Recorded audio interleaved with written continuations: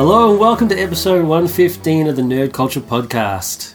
My name is David, and with me is the lovely Crystal. Yay, I don't have to work today. The bacon's been brought home. That's exactly right. Gambling debts have been paid. Everything's being paid.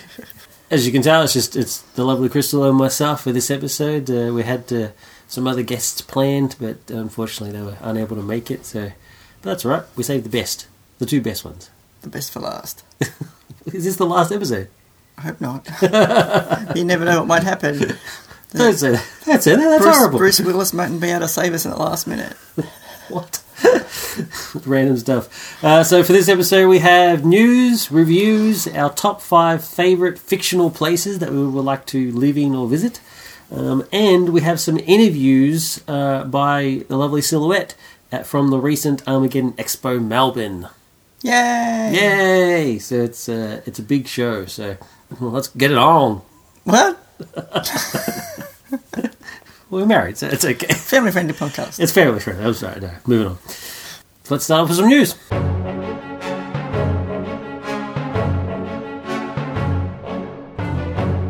We do have some big news announcements. We did mention a couple episodes back with the DC movie announcements.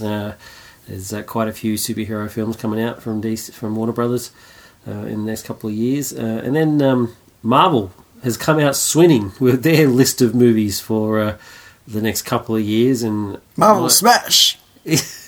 Indeed.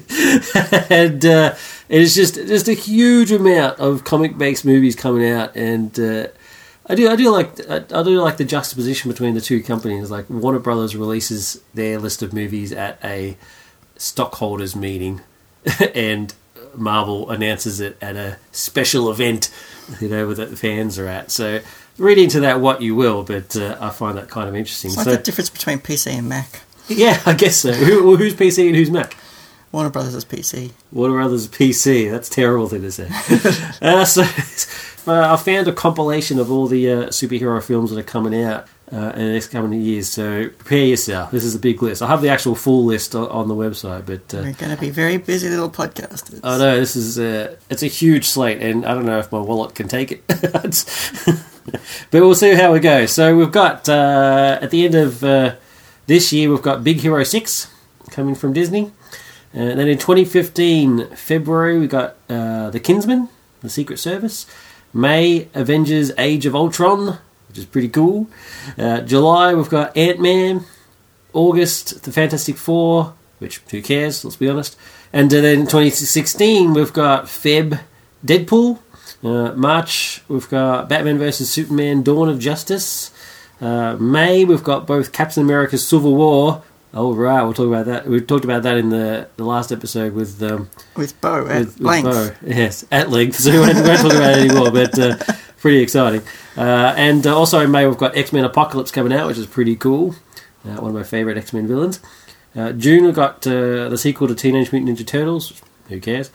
In August, we've got the Suicide Squad, which is I'm pretty excited about it. I'm not a huge Suicide Squad fan, but I do like the concept, and if they can pull it off in a film, I think that'd be pretty interesting. Bit of a Dirty Dozen sort of deal. And then in November, you got 3. Doctor Strange, which may or may not have Benedict Cumberbatch. The Peanuts movie, for you Peanuts fans out there. And Sinister Six, the villains, a collection of Spider-Man villains. If they can pull that off as a film, as a bunch of villains, I don't know. I hope it's got the tone of the Superior Foes of Spider-Man comic, because that comic's awesome. Then in 2017, it keeps on coming. March, we've got a Wolverine, a currently untitled Wolverine sequel. May, Guardians of the Galaxy 2. June, Wonder Woman. Finally, get a big screen female lead. Pretty excited. July, we've got both Fantastic Four 2, which is pretty ballsy when you think about it. I mean, they've announced a sequel to a film that's got nothing but ire in the entire internet before the film even comes out. So if it's a massive bomb, you can expect that sequel not to happen. And also in July, you've got Thor Ragnarok, which, as the title suggests, means things are going to come to a head in Asgard. Isn't that the end of the world? Yeah, it's the end of the world in Norse mythology. So I'm guessing, this is a massive guess here, that Thor dies protecting Asgard. And then we get the Thor princess? And then we get female Thor. I think that would be my guess, to sort of try and keep it in line with the comics. But I could be wrong. And then in November we've got Black Panther. All right, one of my favourite Marvel characters. I'd rather Pink Panther. I'd rather Black Panther. Pink. No. And also in November we get Justice League Part 1. It's the first half of the Justice League film, which will be a pretty major undertaking. If they can pull it off, it'll be awesome. And let's see if it rivals the Avengers for coolness. And then sometime in 2017 we also get the Lego Batman movie, which, Batman was cool in the Lego movie, I won't deny it, first try. But a whole film based on him, I don't know if I could stand that. 2018, we get March, The Flash, he's in a standalone film. May, Avengers Infinity War Part 1. So the next Avengers film, so it's interesting that Part 1 is in 2018, but Part 2 doesn't come until 2019, so that's pretty cool. It's like when Back to the Future sequels came out, that was pretty good. You can assume they'll be filmed simultaneously. July, we get both Captain Marvel, so Marvel's a female starring role, and that's cool because I'm a Captain Marvel fan. That's pretty awesome. Hopefully they base it on the stellar writing from the current Captain Marvel run. Great stuff. And also in July we get Aquaman. So Jason Momoa signed on to play Aquaman. I'm really looking forward to this. Aquaman cops a lot of flack, and sometimes justifiably so. But he's... Where does he poop? Where does he poop? Superheroes don't poop, though. Just explode. I don't know. I'm a Momoa fan, so I'm hoping that it works. And November we get Inhumans. So as he's in the Marvel Cinematic Universe, the Marvel/Disney, there are no mutants because they belong to Fox. So they're basically really pushing this sort of inhuman aspect. And I'm willing to bet money right now that Wanda and Pietro are referred to as Inhumans at some point. So the Cape movies don't seem to be slowing down at all. No. This is what you've done, fans of comic books, and your disposable income. It's your fault. There's more to come. There's still a couple of years. There's more. But wait, there's more. 2019, we get the Shazam film from Warner Brothers, starring The Rock, Dwayne Johnson. So I'm looking forward to that. And May, we get Avengers Infinity War Part 2. And we also get, in June, Justice League Part 2. So that's going to be a massive fight. It's going to be pretty cool. And then, last but not least, in 2020, we get Cyborg and supposedly another Green Lantern film, which is not going to have any of the people from the first Green Lantern film in there because it was a massive bomb, which is a shame, but what can you do? And there's a whole bunch of other sort of films that haven't been given actual release dates yet or been confirmed as actually in the making, but there's stuff that's been talked about for a while. You've got Venom and Carnage, Amazing Spider-Man 4. Fox also announced a Spidey spin-off starring an unspecified female lead, so it may or may not be Silk, or maybe even the current Gwen Stacy Spider-Man that's running around in the Spider-Verse stories. That'd be cool because she's awesome. You got X-Force movies, Gambit movie with Channing Tatum expressing a desire to be in, Superman and Batman films, standalone ones, Justice League Dark from Guillermo del Toro, that'd be pretty sweet. The Sandman movie is still coming. A more faithful adaptation of James O'Barr's The Crow is supposedly coming along with Luke Evans in the lead. You got a whole bunch of Mark Miller stuff. We mentioned the Mark Miller Kingsman title right at the start there, but he's got some more stuff coming out. Superior, Starlight, Nemesis, MPH, that sort of stuff. And last but not least, Witches from Scott Snyder. So there's heaps of superhero stuff coming out. So if you're not a fan of superheroes, probably want to avoid the movies for a while. It's kind of weird. Correct me if I'm wrong, but the vast majority of all those films are all based on classic characters. There doesn't seem to be any... No one's brave enough to do a superhero film about a brand new superhero or character. Well, the Mark Miller stuff is all brand new characters. Yeah, and Big Hero 6, which is Disney's one, is that they are established characters in the Marvel Universe, but not very well known. So I guess there's that, but it's pretty hard. Not that there's anything wrong with that. It's just I find that curious. Well, it's good that you say that because there's a film coming out from with Michael Keaton called Birdman, which I'm really looking forward to, which is about a guy who played a superhero on TV, and basically what becomes of his life afterwards, which is getting rave reviews. Like from the Birdman film. No, it's unrelated. Completely different. Unrelated. And anyway. no rallies involved in any way. No, not related. But that's really, really cool. So that's an original character. But I do see what you're saying. I mean, you're not wrong. But that's good business sense. Yeah, that's what the people want. That's what the people want. That's what the people are going to pay their disposable income on. So big news, lots coming out, and as long as Crystal's prediction that this is not the final episode doesn't come true, be sure we'll be covering most of those. Now, sticking with Marvel, we've also got some Marvel news. Now, we've talked about it in the last couple of episodes, but they've been releasing some teaser posters. They started off at New York, where they released Secret War, which is supposedly the storyline that Hickman's moving on to after time runs out. But they've been releasing a whole bunch of other sort of teasers, and we talked about the Civil War one in the last episode. But they've also got Age of Ultron versus Marvel Zombies, Years of Future Past, which is obviously a tie into Days of Future Past, a very different looking Planet Hulk, Armor Wars, House of M, Infinity Gauntlet, which looks like it involves the Nova Corps in a way, Old Man Logan, Inhumans, Ultimate Universe The End, which is rumoured to be the actual end to the Ultimate Universe, because let's face it, they've only got one title left, which is Miles, which is currently crossing over with the X-Men. So the end of the Ultimate Universe is not that big a stretch. They've said it before during Cataclysm, but it looks like it might actually be happening this time. And then just recently we got Age of Apocalypse, Future Imperfect, which is the Hulk storyline. The one that means the most to me, which is Renew Your Vows, which is the Amazing Spider-Man, which shows a pre-Brand New Day Peter, Mary Jane, and their daughter, May. So that's pretty cool. And just a couple of days ago, we got Avengers vs. X-Men with a very cool Scotty Young drawing.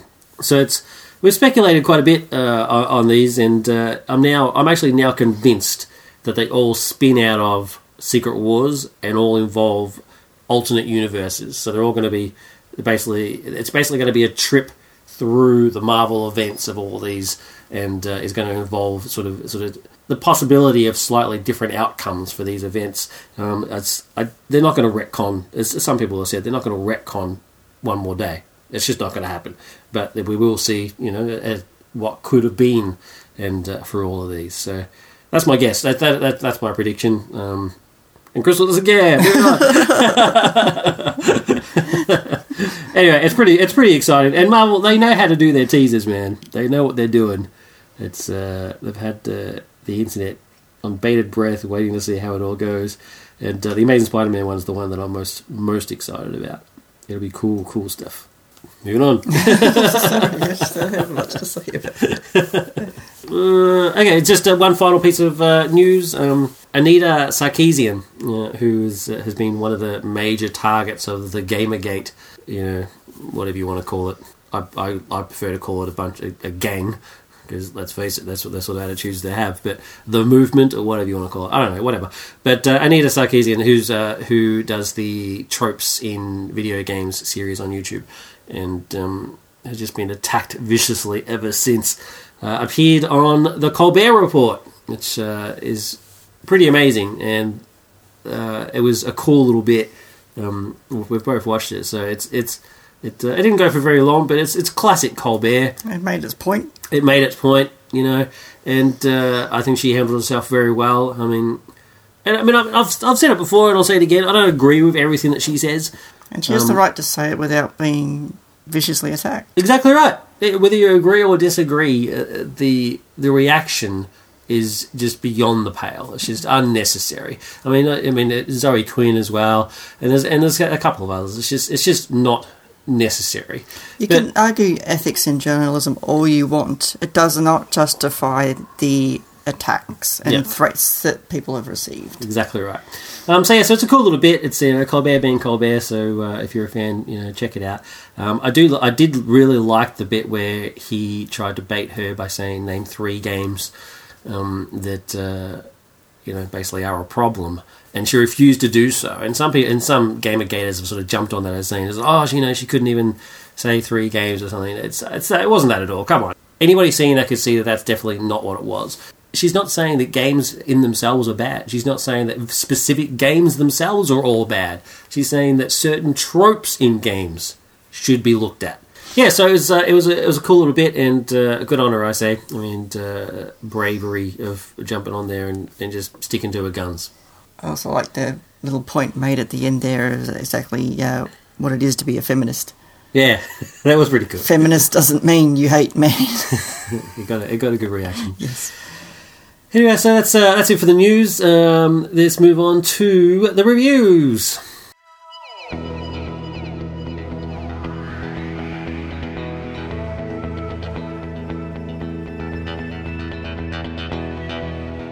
Now, because it's just the two of us, I've pulled a shifty again like I did last episode, and I've got a couple of things to review, but they'll be quick. I noticed in the last episode, you didn't actually rate anything.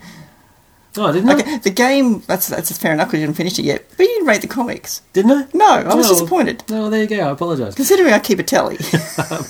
I do apologise. You are totally correct. And this review section is basically sponsored by Madman Entertainment, which is pretty cool. I mean, Crystal's item is, and one of my items were both supplied to us for review by Madman. And again, I just got to throw that out there. Madman Entertainment, absolutely brilliant. The things that they do for films and documentaries and anime and stuff like that in Australia is just unprecedented, and they're awesome, awesome people. And thank you very much for giving us a chance to review these for these topics. Yeah, because with my review, The Trip to Italy, because it was such a limited cinema release, we found it actually difficult to go see, so that Madman released it as a godsend to us. Yeah, you're exactly right. Cool, so go for it. Okay, The Trip to Italy. Quite some episodes ago, I reviewed The Trip, which was a 6-part TV series re-edited into a film, which is the film version is what I saw. They have since made the sequel, The Trip to Italy, which was also, I think, a 6-part series, edited down into a film. Now, the film version is what I saw. It revisits the fabulous impressions that both Rob Brydon and Steve Coogan do, especially the... I just want to point out that noise in the background is not anything electronic. It is actually a bird. I'm not squeaking in a rocking chair. It's not like, it does sound like a rocking chair, does it? It's the famous Australian lyrebird, I'd say. Yeah, weird. Anyway.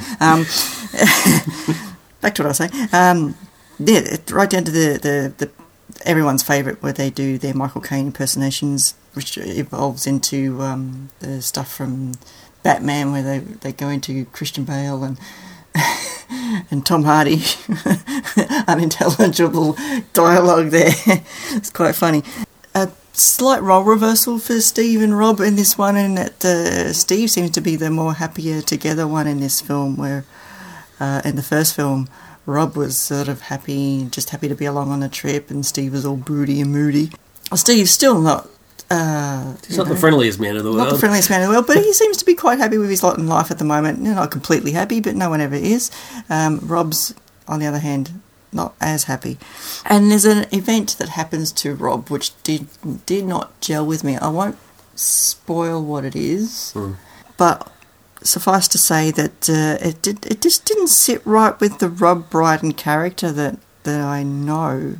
And I only know his public persona, and this is what this film is meant to be, his public persona. And I think it might have worked if they were trying to do something gritty and edgy with the Rob Brydon character and make it a little bit more dramatic, but that's not what this film was. This film's just about two guys on a trip, having a good time with each other, learning about each other, learning about life, and eating good food and doing impressions.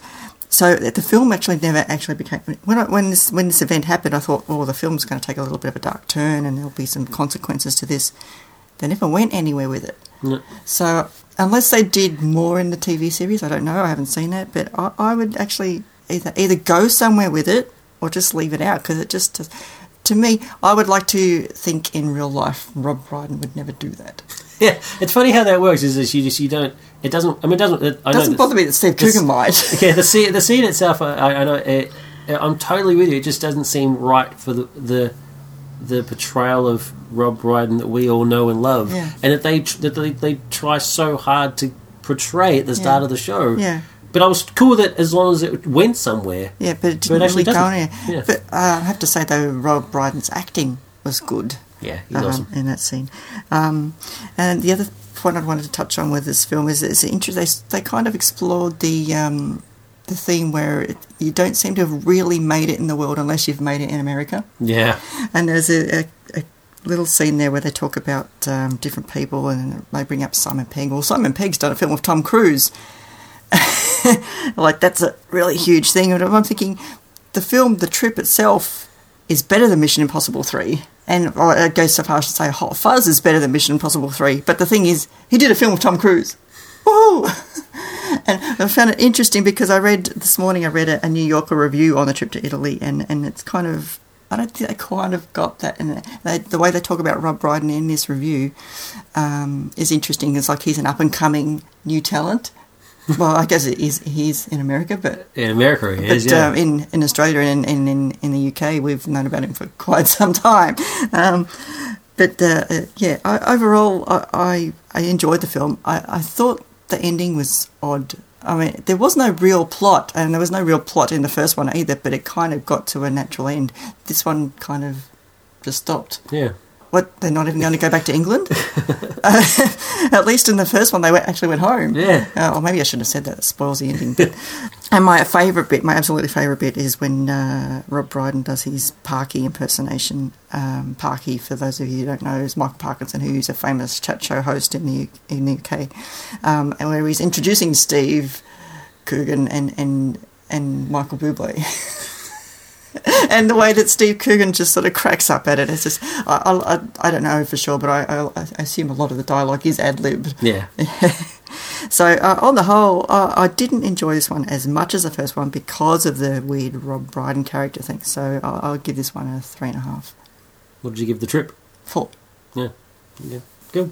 Yeah, I actually think that's a little generous. I didn't like this anywhere near as much as the first one. The improv stuff was hilarious, especially the one where, Rob's doing the award and Steve's like, he's like, I want a cuddle, and it's like his prison cellmate or something. It's like, oh, I want a spoon and stuff. That because they seem to be just quite genuinely enjoying the situation. But Rob's accepting an award because he killed a lifetime award for Steve, who he killed. who he killed, yeah.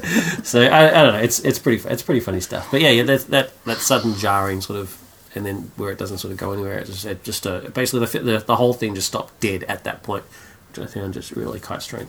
But Steve Coogan and Rob Brydon, awesome. So I would have given it, I will say 2 out of 5. So on to my reviews.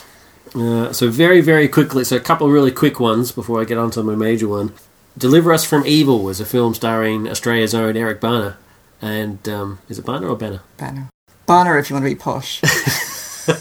We'll go with Banner because I'm not posh at all. So it is based on. Well, it says it's inspired by the real life events around a New York police sergeant, named Sergeant Sachi. Oh, I heard him talking about this on the radio. Yeah. So exactly, it got a bit of promotion here, and because he's Australian, so we checked it out. Australian Zone. Yeah, Australian Zone, and. Yeah, so it turns out this specific story is not nothing that actually happened to him, but it's inspired by and stuff. And I don't know, I just found it kind of weak. I'll be honest with you. I mean, it's not that no one single person sort of let it down. I mean, Eric Bana is always good. The guy that plays the priest is also quite good. He played Ares in just the awful Wrath of the Titans film. So everybody does their thing, and it wasn't atrociously bad. In the end of the day, it was very, very forgettable type stuff, and I find it hard to recommend it unless you're a big Eric Bana fan. Well, that's disappointing because I heard them talk about it on the radio, and which made me not want to see it, but also made me think that it could be a really good film, but made me not want to see it in the fact that because it's too good and too scary. It's not scary in the absolute slightest. Like it tries a couple of things that you would consider to be scary, and I almost fell asleep. So Deliver Us From Evil, I'll go, 2 out of 5.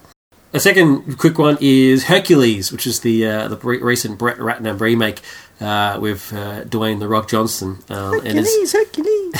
Yeah, it is based on a series of comics. It got a bit of promo, a bit of fame because Alan Moore just basically said it was a disgrace the way that they treated the gentleman who wrote the original comics, and I actually kind of agree with that. But the film itself, just talking about just the film itself, I love The Rock. I think Dwayne Johnson's got an awesome screen presence, so that's mainly why I saw it. I can't stand Brett Ratner's work. He's terrible, let's be honest. And this one doesn't disappoint. It's terrible, but at least some of it is. I mean, the Rock is so much of a screen presence that he lifts up some of the boring stuff. And so it basically deals with the legend of Hercules. That's pretty important. Where it's basically saying that Hercules himself may or may not actually be the son of Zeus, and even if he is, the legends around him have been exaggerated so much that it's inevitable that you would think that he was anyway. But the reality is that all the things that he did, I mean, he did actually do the 12 labours, but he had help. He has like a gang, a group that help him out, and they're all cool. Like all the characters in the group are all cool. I mean, it's always good to see Ian McShane. I mean, he's brilliant and everything. Hercules and his merry men. It's basically Hercules and his merry men. You're totally right. And so they're pretty cool. They get hired to train the army of this king who's trying to stop these rebels. And I'm not going to give anything away. It all goes bad. That's not giving anything away to say that. And Hercules has to either be the Hercules of myth or Hercules the man. But either way, he still needs to be Hercules the hero. So it's bad. That was very good. They should use that as the byline. Oh, thank you. I try my best. I'm a professional through and through. So even though it was bad, at least it was enjoyably bad. Atalanta is cool. So terrible, but I enjoyed it. Give it 3 out of 5. So my main review is from Madman Entertainment, Irwin Allen's The Time Tunnel, the complete series. So Irwin Allen is probably best known as creator of Lost in Space. Now we've mentioned the Time Tunnel before in a previous episode in relation to the actual our favourite sort of things, our top 5 things in science fiction, which of course was time travel, and just in the theme music and stuff like that. So the theme music's actually John Williams. How cool is that? Star Wars John Williams. Star Wars is John Williams. Pretty cool. It is pretty cool. So the Time Tunnel deals with Project TikTok, which is a secret scientific project that's deep underground under Arizona. It's like ridiculously underground. It houses like thousands of people in this project, where they try to create controllable time travel, and through the mishaps in episode 1, 2 of the people from the project get trapped in time. One of them intentionally, because he actually jumps in to prove a point, and the other one who goes in to sort of try and help him, and they eventually get trapped. They're unable to be brought back to the present, but they are able to assist it. So the TikTok project people in our time or real time, their time, whatever you want to call it. It was filmed in the 60s. Yeah, so it's like 64 or 68 or so, whatever. So the people in that time are able to lock on to the 2 time travelers, Tony Newman and Doug Phillips, and are able to see what they're doing and hear what they're doing. Yeah, magically able. Where is the camera? Yeah, I know. Where's the camera? It's pretty funny. But as long as you're willing to suspend disbelief, it's all good. And but what's even more fascinating is they're able to talk to them, which is hilarious, and assist in certain ways. They don't sort of have any device to facilitate that either. They just absolutely no reason why that's possible, but it's all good. Because they're unable to bring them back, they are able to save them at certain points and basically jerk them out of the time that they're in, but there's no real control to that. So they can be pulled out of the time period that they are, but where they end up is totally random, and that's a pretty cool little thing. So the first episode is all about the project itself, and they end up on the Titanic. And then when they're jerked out of the Titanic, and they end up in mission to Mars. So it can be past or future, and it basically just ends up doing the same sort of thing. Now it only lasted one single season. One of the executives at the station that it was being showing wasn't a fan, and he managed to, even though it was actually doing quite well in it was on Friday nights back in the 60s, and that was sort of deemed the sort of like the nightmare spot.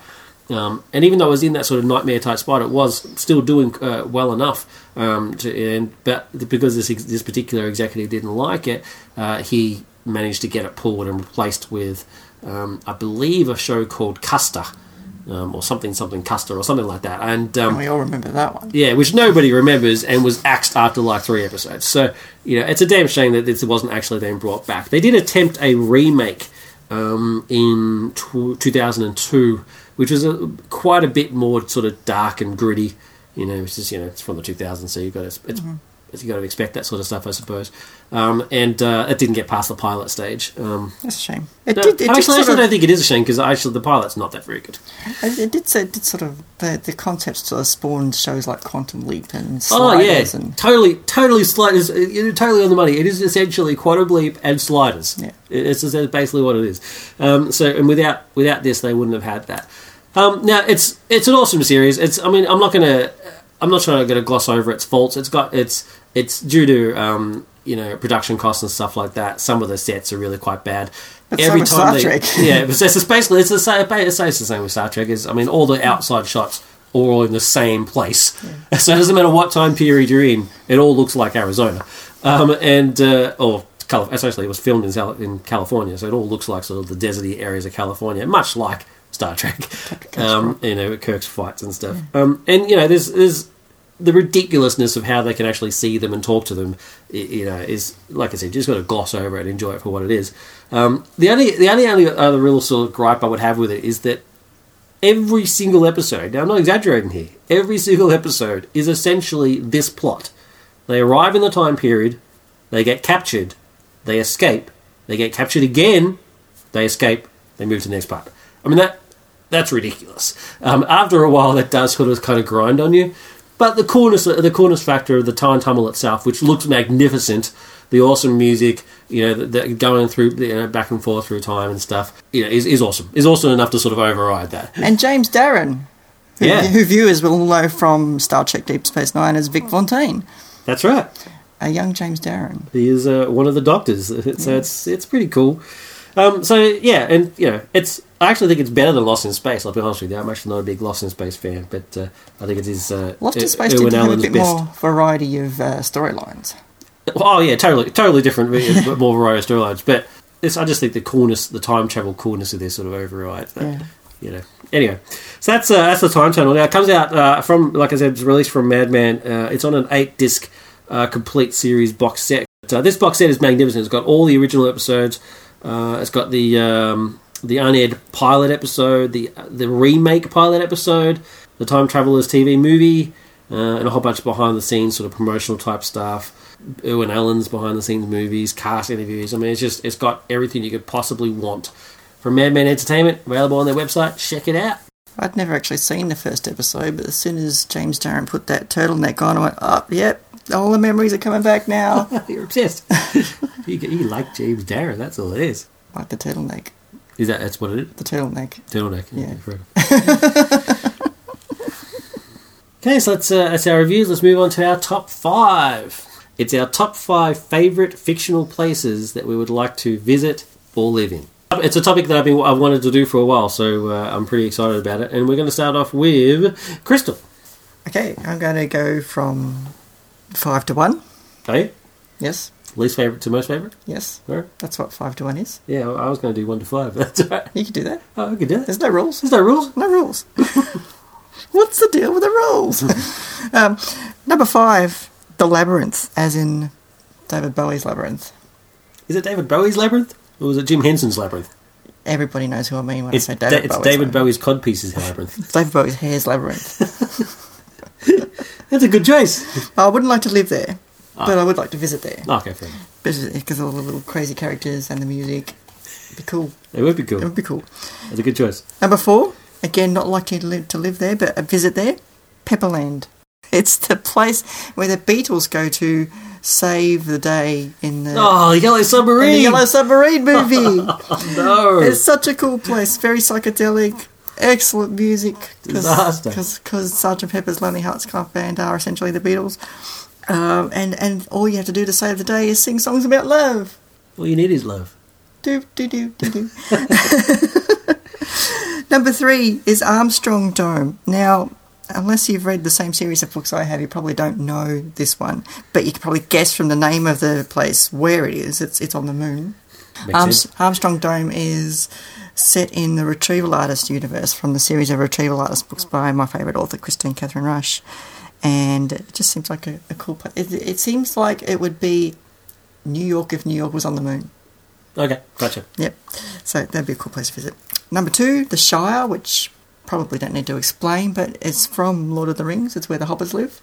Well, we kind of actually did visit. We visited the set. So yeah, it's not quite the same. It's not quite the same as actually being there and interacting with the little hobbits and sharing a glass of mead. And they also it always seems to be sunny and happy in the Shire, and they've got lots of nice food, and everyone loves each other, and it's just a nice place to be. I wouldn't say everybody loves each other. Flowers and spring, and you do have the you have the mean hobbits, Libella or whatever her name is. Oh, no. Yeah, the mean cool. Bagginses. And my number 1 place to visit or even live would be the Starship Enterprise. Now I picked specifically the Enterprise D because Kirk's Enterprise would be too small and pokey. Yeah. And the Enterprise D's got far better technology. So you've got, not only do you have like a huge suite, which is like an apartment, you've got your main living area, your bedroom, and awesome window to stare out over at the universe. You've got the full range of the computer that they can use, the computer catalogues. And if you happen to even get bored of life on board the Enterprise, if that's even possible, it's almost like, when you get asked for 3 wishes and you ask for as many wishes as you want. This is my version of that. You can go to the holodeck and then go anywhere else you want. So I can go to all the other 4 places on my list.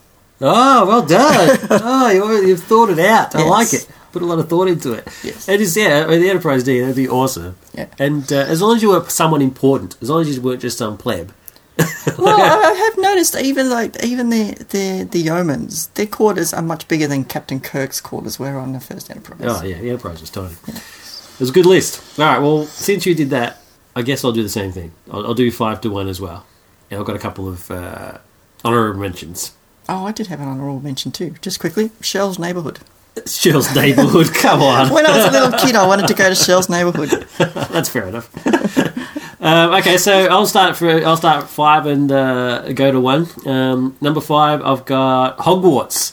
Now, I'm not the hugest Harry Potter fan in the world, like some people, but just the whole idea of Hogwarts is just cool. I mean, you learn to the wizardry ways. It's basically essentially a boarding school where you learn to be a wizard and you eat ridiculous stuff. I couldn't go there as a diabetic, but just the stuff that they get to eat and interact with and stuff.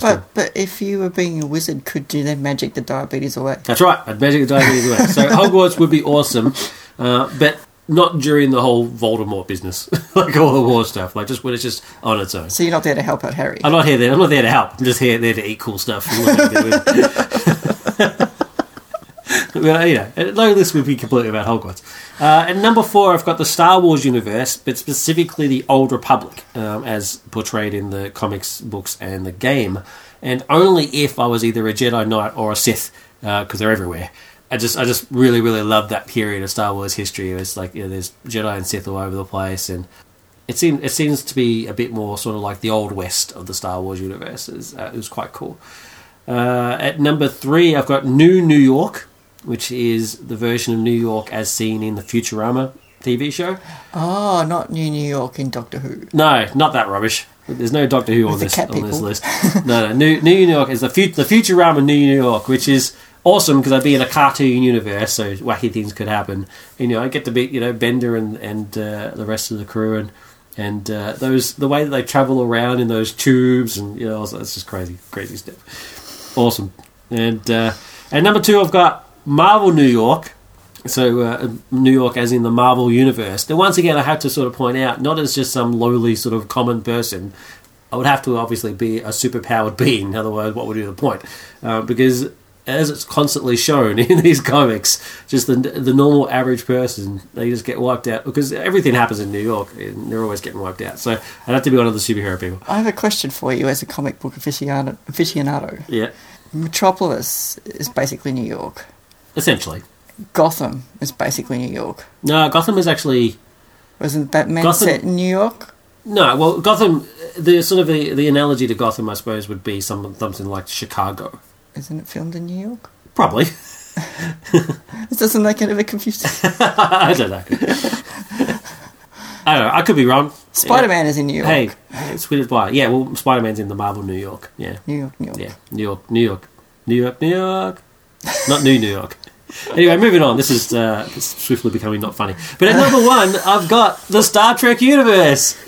Yay! So I'm with you there. And, once again, I specified Starfleet and someone important. So I'll go with the Enterprise D for sure. You would be on the Enterprise D. That'd be awesome. As part of the main crew.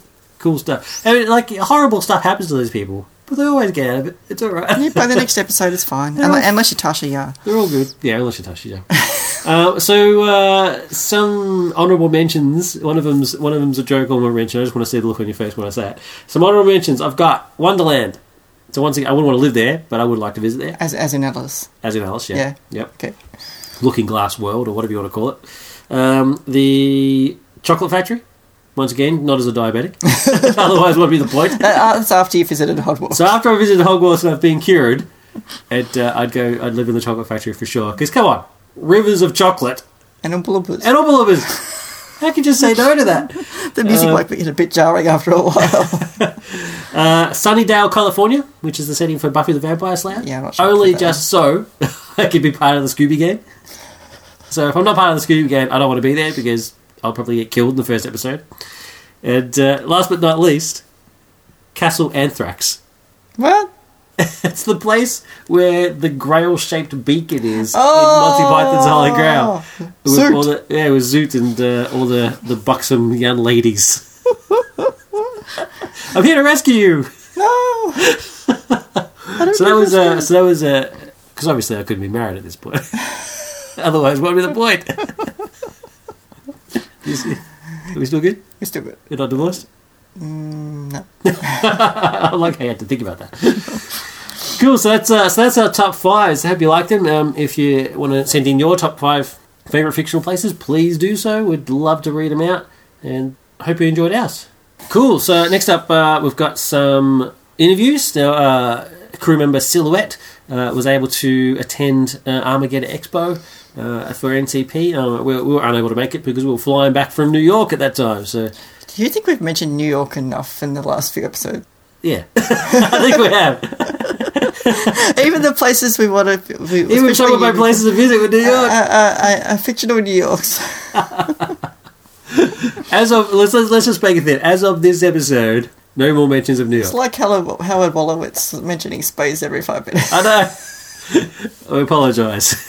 I'm glad that you pointed that out. But anyway, so Silhouette was able to attend Armageddon Expo and got some interviews for us and some video interviews that we'll have up on YouTube as soon as we possibly can.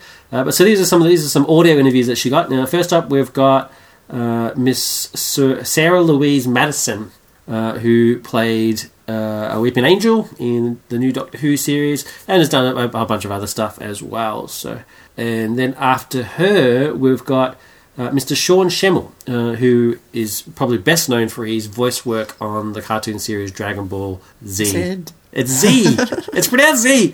Dragon Ball Z, specifically as Goku, but others as well. He's also done just a heap of other voice work as well. It's just an amazing body of work, and he just sounds like a really cool dude. So it would have been cool to have met him, and to have met both of them would have been cool. So it's Sarah Louise Madison and Sean Schemmel, and then we'll be back for Coming Soon and to finish the show. Hi, it's Silhouette from Nerd Culture Podcast. I need to tell you guys something. It's something important. Don't blink, don't even think about it, don't turn around, or you're dead. Don't blink. So that should give you a hint on who I am about to interview next. Her first appearance as a weeping angel in Of Flesh and Stone in Doctor Who, it is Sarah Louise Madison. Hello. Hey, yo. Alrighty, so I've seen a little bit of your back catalogue. So you've done Weeping Angels, you've done Time Zombie Clara, and you've done a lot of horror stuff as well. So are you a fan of horror films and stuff? Or? I'm scared of horror. Oh. Yes, I'm a bit better now. I'm starting to watch more horrors. But yeah, it's I find them quite scary. Yeah. As someone who's portrayed a weeping angel, are you yourself afraid of weeping angels? Yes, because I saw them in Blink, and yeah, they terrified me. Them and the gas mask children. Oh my god, the Are You My Mummy thing? No, just freaky. No, just no. How did you find yourself portraying a weeping angel for the first time? So how did you find yourself in that role? Well, my agent rang me up. Yeah. And asked for my measurements, and then I found out that it was an audition for Doctor Who, which was, just amazing. Yeah. Just to go and audition for Doctor Who. So then I worked with the choreographer, and in the audition then, and we just worked on a bunch of movements and to see how you kind of portray the character in that way, and worked with her on the set as well. That's pretty cool. Yeah. Do you find acting without any sort of verbal input, any lines, a lot more difficult than acting traditionally with lines and such? No, not really. Sometimes it is a bit easier when you get to say what you're feeling or whatever. But no, I quite enjoy it. Yeah, that's pretty cool. Is there a certain challenge to doing scary characters than to doing your traditional happy bouncy Clara kind of characters? I actually prefer playing the scarier characters or the meaner characters. They're just fun to play. Yeah. Is there any role that's like your dream role to get? Oh,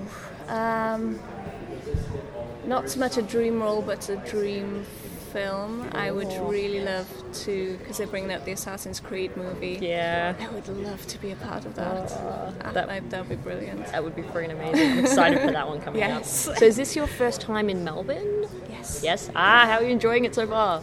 Yeah, it's been good. I've popped up the street and had a little walk around. But yeah, when he came, I think I arrived in the hotel about 4 o'clock this morning. So jet lag is just slowly creeping through. Have you done a lot of conventions before with meeting and greets with fans and stuff? I've done a couple of ones in the UK, but this one is a bit different because it's more like we've got the cocktail parties and you got the interviews and everything like that. So the ones that I usually go to, just kind of turn up and talk to the fans one-to-one. Sometimes you do an on-stage interview. That's pretty cool. Yeah. What's your most memorable fan moment that you've had?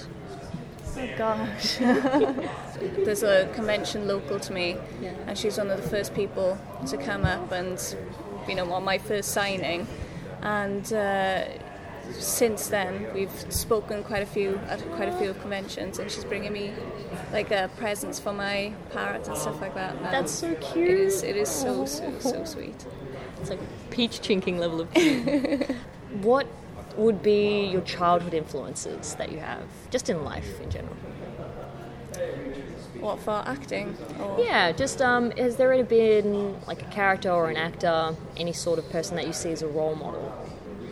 When I was growing up, I really liked Nicole Kidman because I saw her in Moulin Rouge, and I just thought that her portrayal of that character was just brilliant. I think the look that she had and the way she acted it and everything. I think that whole film is just amazing. Yeah, that's a good one. Did you get to keep any props or memorabilia from any of your roles? With the Weeping Angel, I've got some of because I played the semi-formed angel as well. Oh yeah. I got to keep some of the arm skin. That's pretty cool. So yeah, I'm quite happy about that. I'd be staring at that in my house going, don't move. Twitching. So were you a fan of Doctor Who as a child as well? Well, I didn't know about it when I was quite young. Yeah. But then when I was 14 or 15 when Christopher Eccleston brought it back. Yeah, same. That's when I got into the all the new Who and stuff. Yes. Who would be, and I know this is a really cliche question again, I'm sorry if a million people ask, but who would be your favourite Doctor? That's a mean question. I I know know. so many of them. And especially because it's like, you've acted with them, it's like, oh no. I know, because I think the two top ones for me personally would be David Tennant and Matt Smith, because David Tennant was the Doctor mainly while I was growing up, so I Yeah. kind of grew up with him as the Doctor. Then of course I worked with Matt. as well. So yeah, that's I'll leave it at 2.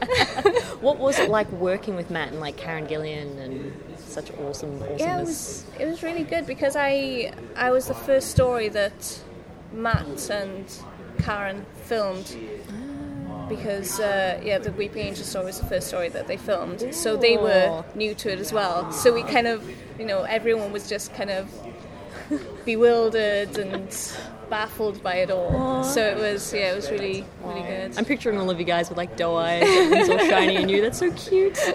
I want to ask something not conventional. I want something that fans would be interested about that's not what's usually asked. How about, is there anything that is like a guilty pleasure that you have? Like, for example, mine would be, as shameful as this is, for the goth that I am, but I love the Spice Girls. And I know all the words and dance moves, which is really embarrassing when I'm drunk. Yeah. So what would your guilty pleasure be? I really love weepy rom-coms. Like, I love P.S. I Love You and Phantom of the Opera, Moulin Rouge, stuff like that. I'm a sucker for that. That's so cute, hopeless romantic stuff. That's so cute. Oh, I can't. Again, as a fan, I'm sitting there picturing a Weeping Angel, and it's like Weeping Angel, chick flicks, shock horror. This is the standard question we have to ask everybody. Okay. Mind you, this question has left some people 4 a.m. laying in the hotel room going, "Oh my god, now I know how to answer this thing." Is if there was any question that you want asked right now at this interview, what would it be? Want to be asked? Oh gosh, that is tough. I feel guilty asking this for so many people because they're so jet lagged and they're Yeah. like, I can't think right now. I'm like, I'm so sorry. Yeah, it's like my mouth's working, but the brain isn't really joining in. I'll probably say the one that you've already asked me, which is what kind of role I'd want to play in the future. Yeah, sorry. I like You it when did I finally it. get one. It's like, yes, got in there. So I'd like to say thank you so much for Thank letting me you. interview, for coming here today, and I hope you have fun at the convention tomorrow. Thank you. All the cute fans. So, hi, I'm Silhouette, and you're listening to Nerd Culture Podcast. I'm here with the ever-spectacular Sean Schemmel. Correct. Beautiful. Which is after the entire Air New Zealand staff butchered it in numerous ways, which is hilarious to me because it's, to me, such an obvious name to spell. And most people say Shamel, or which Yeah. is my Stefan Urkel name. Like Steve Urkel is my Sean Schemmel name, and Stefan Urkel is Sean Schemmel, the smooth one. Anyway, yes, I'm Yes. Sean Schemmel. Yes, correct. Great. How did you begin your voice acting career? My career was a little different than a typical actor. I was a classical musician playing in orchestras, and I had a kind of a knack for wanting to do voices all the time. And my friends pressured me to audition for an open casting call for Dragon Ball Z, and I auditioned and got the lead. So, and then ever since then, I've done, I think, 100 different voices for 30 or 40 different shows in the last 15 years. So, Oh, that is amazing. I love how you come from a completely different background as well. So yeah. But all oddly enough, 80% of it translated. About Ooh. 80% of it, I would say, That's pretty damn translated to. It really helped. So, out of curiosity, because I'm a musician, I can't help but ask, but what did you play in orchestral side of things? I was a professional French hornist, so I played for a lot of Dallas orchestras in that area. I did that for about 20 years. That's pretty damn cool. Well, that includes all the training. 10 years professionally, 10 years of training. I didn't realize I'd like anything more than that until I stepped in the booth the first time, and it's been a love affair ever since. So. That's pretty cool. I Yeah. can only imagine now that we've brought that up in the interview that there's going to be like a million fan fictions now written with Goku in an orchestra. So I'm And a sorry horn. if weird stuff pops up. Well, he'd blow the horn so powerfully, he'd blast the trombones or whoever's behind, how they completely away, Planets blown away by the mighty horn. So out of all the characters that you've done voice acting for, Yeah. which ones do you feel that you've connected with the most? Well, Goku has got to be one. In fact, been asked this question in different ways over the last many years, and Goku, while not necessarily my favorite character to play, is my favorite character by virtue of the fact that it was my first character. It is a very special, mythical character, and it is a character that affects millions of people. And it's got the rest. If I could put my resume like Goku and then everything else, that's pretty much how it would be. So it's a very special character to, I think, because of the effect, and also there's aspects of Goku's personality that are very much like my inner little boy. Not so much like me. I'm a little nerdy. Well, he's nerdy in his own martial arts way, but he's not nerdy like Gohan nerdy or Chi-Chi wants to be nerdy. But yeah, there's definitely aspects. I mean, when I got cast, my producer said, I didn't cast you because you act like Goku. I cast you because you are Goku. I'm like, I didn't understand what that means at the time, but I'm digressing. Yes, it's a special, very special role. What was the question? No, digressing is good. On what level did you connect with Goku? So I got thrown off by the excitement behind me. But I think mainly, especially early in my career when I was very naive to the business, and I have a certain naivete around life. Like, I remember one time in my mid to late 30s, I got real drunk because I don't drink very often. And I called on my friends and I said, hey, you know that thing you do where you get drunk and then you call your friends and tell them you love them? I'm doing that.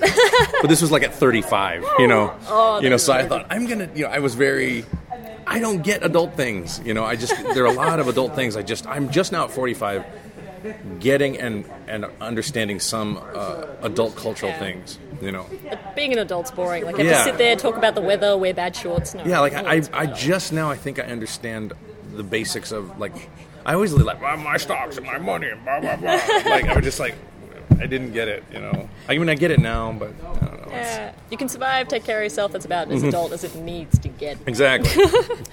Has there ever been a character you didn't enjoy playing? Yeah, sometimes those characters are just, I don't like the sound coming out of my mouth, but they like it, or it's extremely painful. Goku's not the most painful character I played physically, given all the screaming, actually. Yeah. The most difficult one was Black Narcissus or Black Doom in Shadow the Hedgehog, because I was talking like this for 14 hours. Oh my god. Not in a row, but like 3 hours at a time, yeah. And that was really painful. And then there was this one announcer character I did on F-Zero GPX or something. I was the MC for that. The character MC. And it was this really ridiculous character. And it was just, God, this is why did they pick me for this? This is horrible. So there's some characters I haven't enjoyed playing. But, the goal is, even if you're playing, you can't ever get involved in what you think of it necessarily to some degree, because it really is a world of one man's junk is another man's treasure. So there's a lot of people coming to me like, that voice you did? And I'm like, yes, it was totally that's the best sounding thing ever. And I can't argue with them. I'm not going to go, you're wrong, because I think it sucks. I mean, they were right to their opinion. So I try not to be too honest about how much I reveal about what I like and don't like, because I don't want to influence what other people's opinions, because they can be very, well, if you like it, that means it must be good, right? I'm like, no, you got to have your own. Exactly. It's like, think for yourself. Think for yourself. Yeah. Big selling, being a philosophical point that I try to drive home. Think for yourself and fall in love with exploration. Yes. Has there ever been a character that you wish to have sat there and gone, I wish I voiced that, I wish that was me? I get asked that question a lot. Most of my friends jokingly say all of them because it involves money, but and there's some that I have got to wish that I got to play that I wished I played. I got to play Batman in The Dark Knight Rises for iPad, which was required me to do a Christian Bale voice match. Yeah. And that was really, really fun. And there's some it's not characters that I think I could do better, but they're characters that I love that I wish I could voice, like some characters on Adventure Time or Regular Show, or I really like those shows. I never would have taken you for a fan of Adventure Time and stuff. Oh, my girlfriend got me. My girlfriend's a little bit younger than me. She's 12 years younger than me. She's 34 now, and she said, "Sean, you gotta watch Adventure Time. You gotta watch Adventure Time." And I'm like, and I'd seen one episode and liked it, but Adventure Time's deep. Yeah. And Regular Show is written by a guy who's my age, so it's all 80s jokes, and I'm getting every one of them. So, and it's also an acid trip. It totally is, although I've never done acid. But apparently, I can always guess. I'm like, there'll be one moment in the show, and I'm like, okay, they just drop acid, and then it switches to an acid trip, like, immediately. I'll be watching that with fresh eyes. Yeah, he'll see it. It was rumored that those guys said that, yes, like the guys who write it said It is an acid trip at some point, but I don't know those guys, so I can't misquote them. But Adventure Time's deep, and it's rich storytelling, and it's just wonderful. I think it's probably the best show on television for animation right now. Yeah. Best series on television right now. Yeah, I really like it. Put it up there. Yeah. So many times just watching it on YouTube, just going. Of prelay, not including anime, of course. No, Oh, yeah, of we have course. to set the boundaries. Set a boundary. Yeah, I got to rep my show. No. What would your favorite childhood cartoons have been? Well, when I was a kid, I watched a lot of Super Friends. Meanwhile, back at the Hall of Justice. Quick, Robin, get the Bat Alphabet soup container. You know, that sort of thing with that. Well, because that was actually Adam West. But I watched the Batman live-action series when I was a kid. I watched Speed Buggy, Bugs Bunny, of course. Mel Blanc is a legend. I don't think anybody's better than him yet to this day. I think he's probably the best. Still king. Still king, I think. I'm more of I've always loved like the Hanna-Barbera stuff. Oh, I watched So a lot it's of like, that. You reminded me, yes. Hanna-Barbera. I watched a lot of Hanna-Barbera. Hanna-Barbera and a lot of the live-action Sid and Marty Krofft stuff. You know, which isn't animation, but to me it's animation. It's animated in its style. Totally even though it's counts. live-action, yeah. Any upcoming projects you feel like pimping out? Well, we just did Battle of Gods. Yeah. I just did some guest starring roles on Sophia the First, which I can't tell you which ones yet, though. I've done a couple of video games I can't talk about yet. I got to work with Frank Welker on a show that, if you do the math, you'll figure out which one, but I can't talk about that. It'd be like a really cool game now. It's like you have to sit there and just listen out for him. Yeah, pretty much. There's a lot. I've done a lot of games lately. I just did Smite. I did another part in Smite. I've done 2 parts on that now. You know what's so funny? I'm never one of those guys. I mean, I have a Twitter feed, and I'll get a part on a show, and I'll talk about who I get to work with, but I'm not the kind of guy that's like, I'm doing this on this voice. Partly for this reason. One is, I don't want you to know it's me. Yeah. Because to me, part of the illusion is, on the other hand, I promote myself and I go to conventions and I meet kids, right, so they can see me or whatever. The other hand is when you're watching the show, Hollywood likes to do this, and I don't always agree with it, where they try to make the animated look like like the person, and I don't want to think about Jack McBrayer as much as I love him when I'm watching Wreck-It Ralph and with Jack. That's not this. It's their personality. So for me, if you don't know it's me, and at the end you go, holy crap, that was Sean. Yeah. Yes, that's one of my. I have rules of voice acting. A lot of people still don't know that I voiced Goku and King Kai. So when I'm having conversations with myself, I'm gonna go King Kai and Goku. I'm gonna make a voice. And then I like that because people aren't thinking about can you catch it. They're just in the moment with me and in the scene, and it's got to serve the piece and the story. So that's. And you've got that whole immersion in it as well, where you can kind of just fall in, watch, and not sit there picturing that, as you said. Exactly. So yeah, I can understand if it's like celebrities do their first voice acting kind of a thing. They kind of make the character look like them, but still you lose that magic, I feel. Yeah, I feel like it's about especially with animation. I can understand it. Well, I feel like there's a lot of. I mean, the only actor I really feel like who's really acting, like transforming, is Daniel Day-Lewis. I mean, there's a bunch of fine actors in Hollywood, no question about it. But Hollywood has become, and acting has become such a cult of personality machine, or such a. I don't know if it started with Jack Nicholson or not, because he's amazing still, but, where actors are playing themselves as if they were... If I was Jack Nicholson who became this character, I'm Jack Nicholson as this guy versus becoming someone, which is my kind of school of thought. And it's easier for me to embrace that, of course, because I don't have to be on camera, so I have a little bit of advantage. But I like it when actors disappear, and that's what... When actors do that, it'll blow my mind.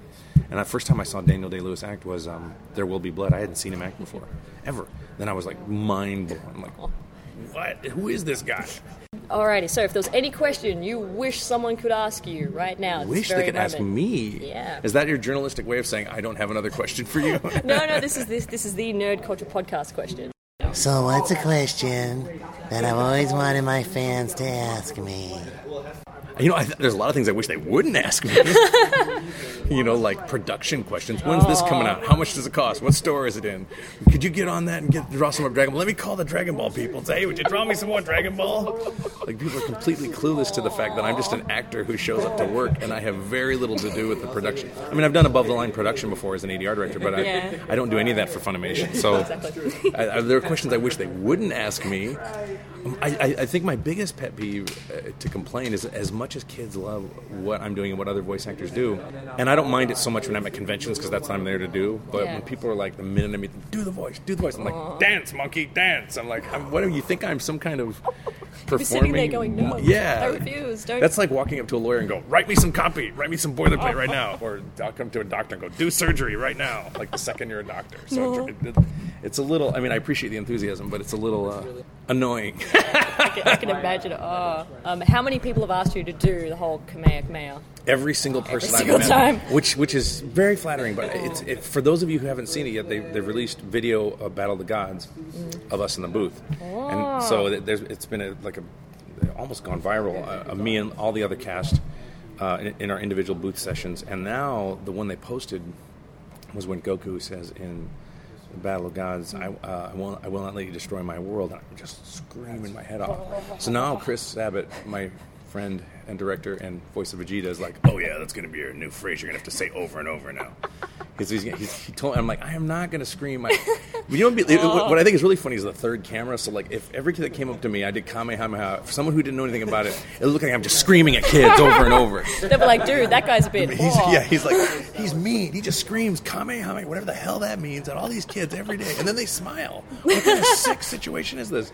That's what it be. I love it when they do it. It's just when they ask me, I'm always appreciative, and I like it when they. The problem is when you do a convention, you're talking 10 hours, 15 hours a day. Yeah. You get asked Kamehameha a couple hundred times. Plus, you're next to other people, like this interview. We were next to another interview. Yeah. If I did it right now, I'd completely fry their interview. So it's full on. There's no. It's also tiring. You'd be sitting there going, I can't speak now. And usually I have to work on Monday, so if I have to go, I don't have a voice, I call my agent. She's like, why don't you have a voice? I go, I was screaming at kids all weekend doing Kamehameha. And she's like, you can't do that. It's like, you gotta stop, dude. Yeah, so that's the thing. But I don't want to get it wrong, because I can sound like a little bitch online sometimes, but because I don't want to, the thing, actually I do want to address this before we go. And because I never got to really address this, and you made me think of it. I get asked a lot of times about being a role model, et cetera, and there's a specific reason. I think there's a certain culture and cult around role modeling that I just think is wrong. There are many, many artists that you might like or love, even ancient composers, classical music composers, who are not nice people. And if we just, say, well, I'm not going to listen to their music because they did this, or I'm not. Now, if they use their music and their art to promote hate, that's one thing. But if they just in their private life are racist, or in their private life, then all of a sudden they're a crappy painter or whatever. As far as role modeling, the main reason I do it is somebody, I wrote a few parodies that are kind of R-rated, and I think they're very funny. Some guy's like, you talk about dirty stuff, you should be a role model. I said, once I'm a role model, then you get to control me. Because now you're saying, you get to put your morals and what you think life should be like on me. You're basically saying, well, you're a role model, so I don't think you should curse, or I don't think you should tell a dirty joke on your Twitter, or I don't think, and I go, now you own me. Yeah. And nobody's going to own me.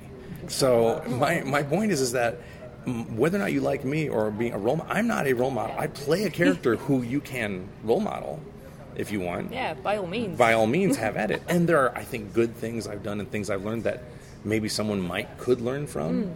That's a Southern thing, could. Because there were people I knew growing up who I learned things from, and there are definitely things I figured out that could be helpful to kids. But by putting me on a pedestal and saying I'm a role model means that you get to control me later, and I have control issues, so that's not happening. So that's one thing I wanted to address. So yeah. I guess what I'm saying is be nice to your role models if you have them, because they're people too and they can be flawed. And it really frustrates me when somebody in Hollywood screws up and says some word and then next thing you know they're out of a career. And I'm like, really?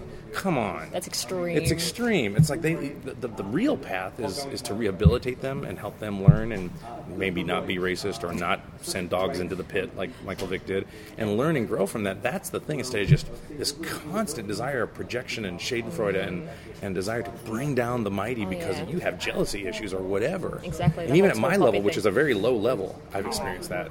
Trust me, I'm like a Z-list actor, but no pun intended with Dragon Ball Z. But so there's a philosophical aspect to it that I think about a lot, and I don't really have any intention of. When I catch myself thinking, what would the kids think if I said that? I'm like, no, I can't worry about that. Like, no.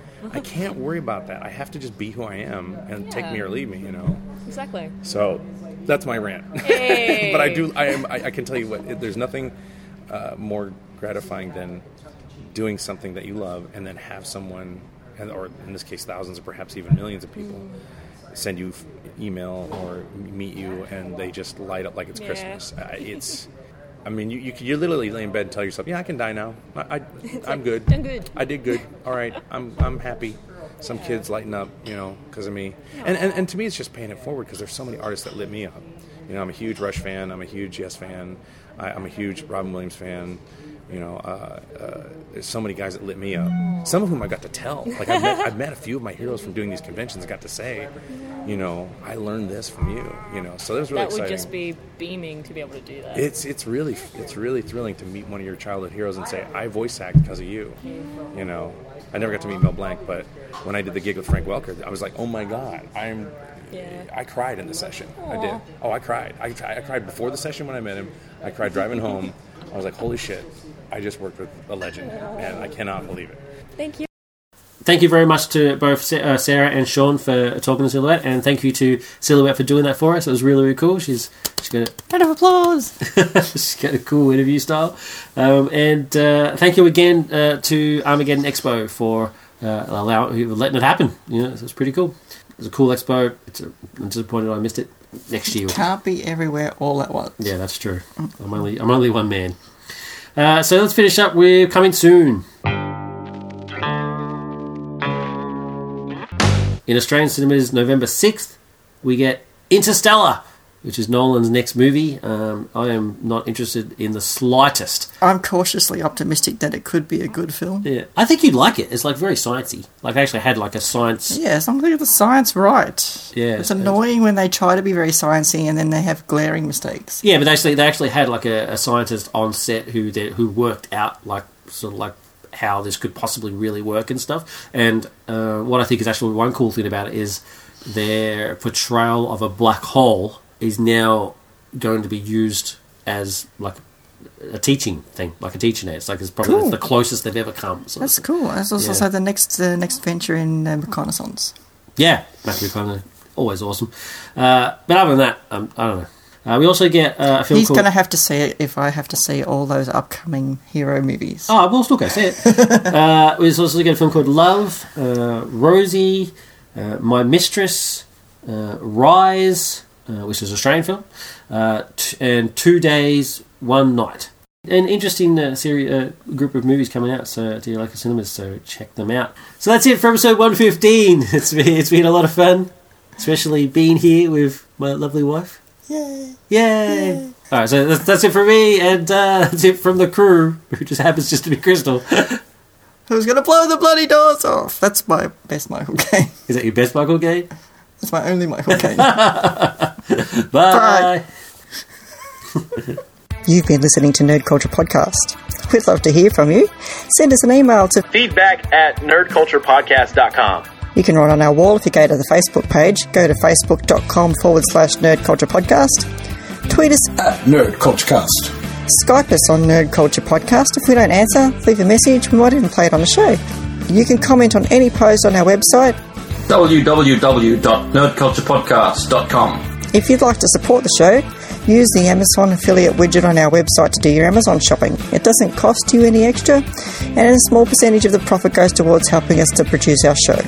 We can see what you buy, but not who you are, so your privacy is assured. Check out our videos at ncptv.net or search for ncptv on YouTube, because we also have a YouTube channel. Don't forget, you can rate, review and subscribe to the show on iTunes. Wondering where you can hear more of Bo? Go to ecnradio.com. Bo and David also have another podcast called Film Flams. More info at www.filmflams.com. You can find all of our podcasts and more at undercastnetwork.com. Thank you for listening and stay tuned for more episodes.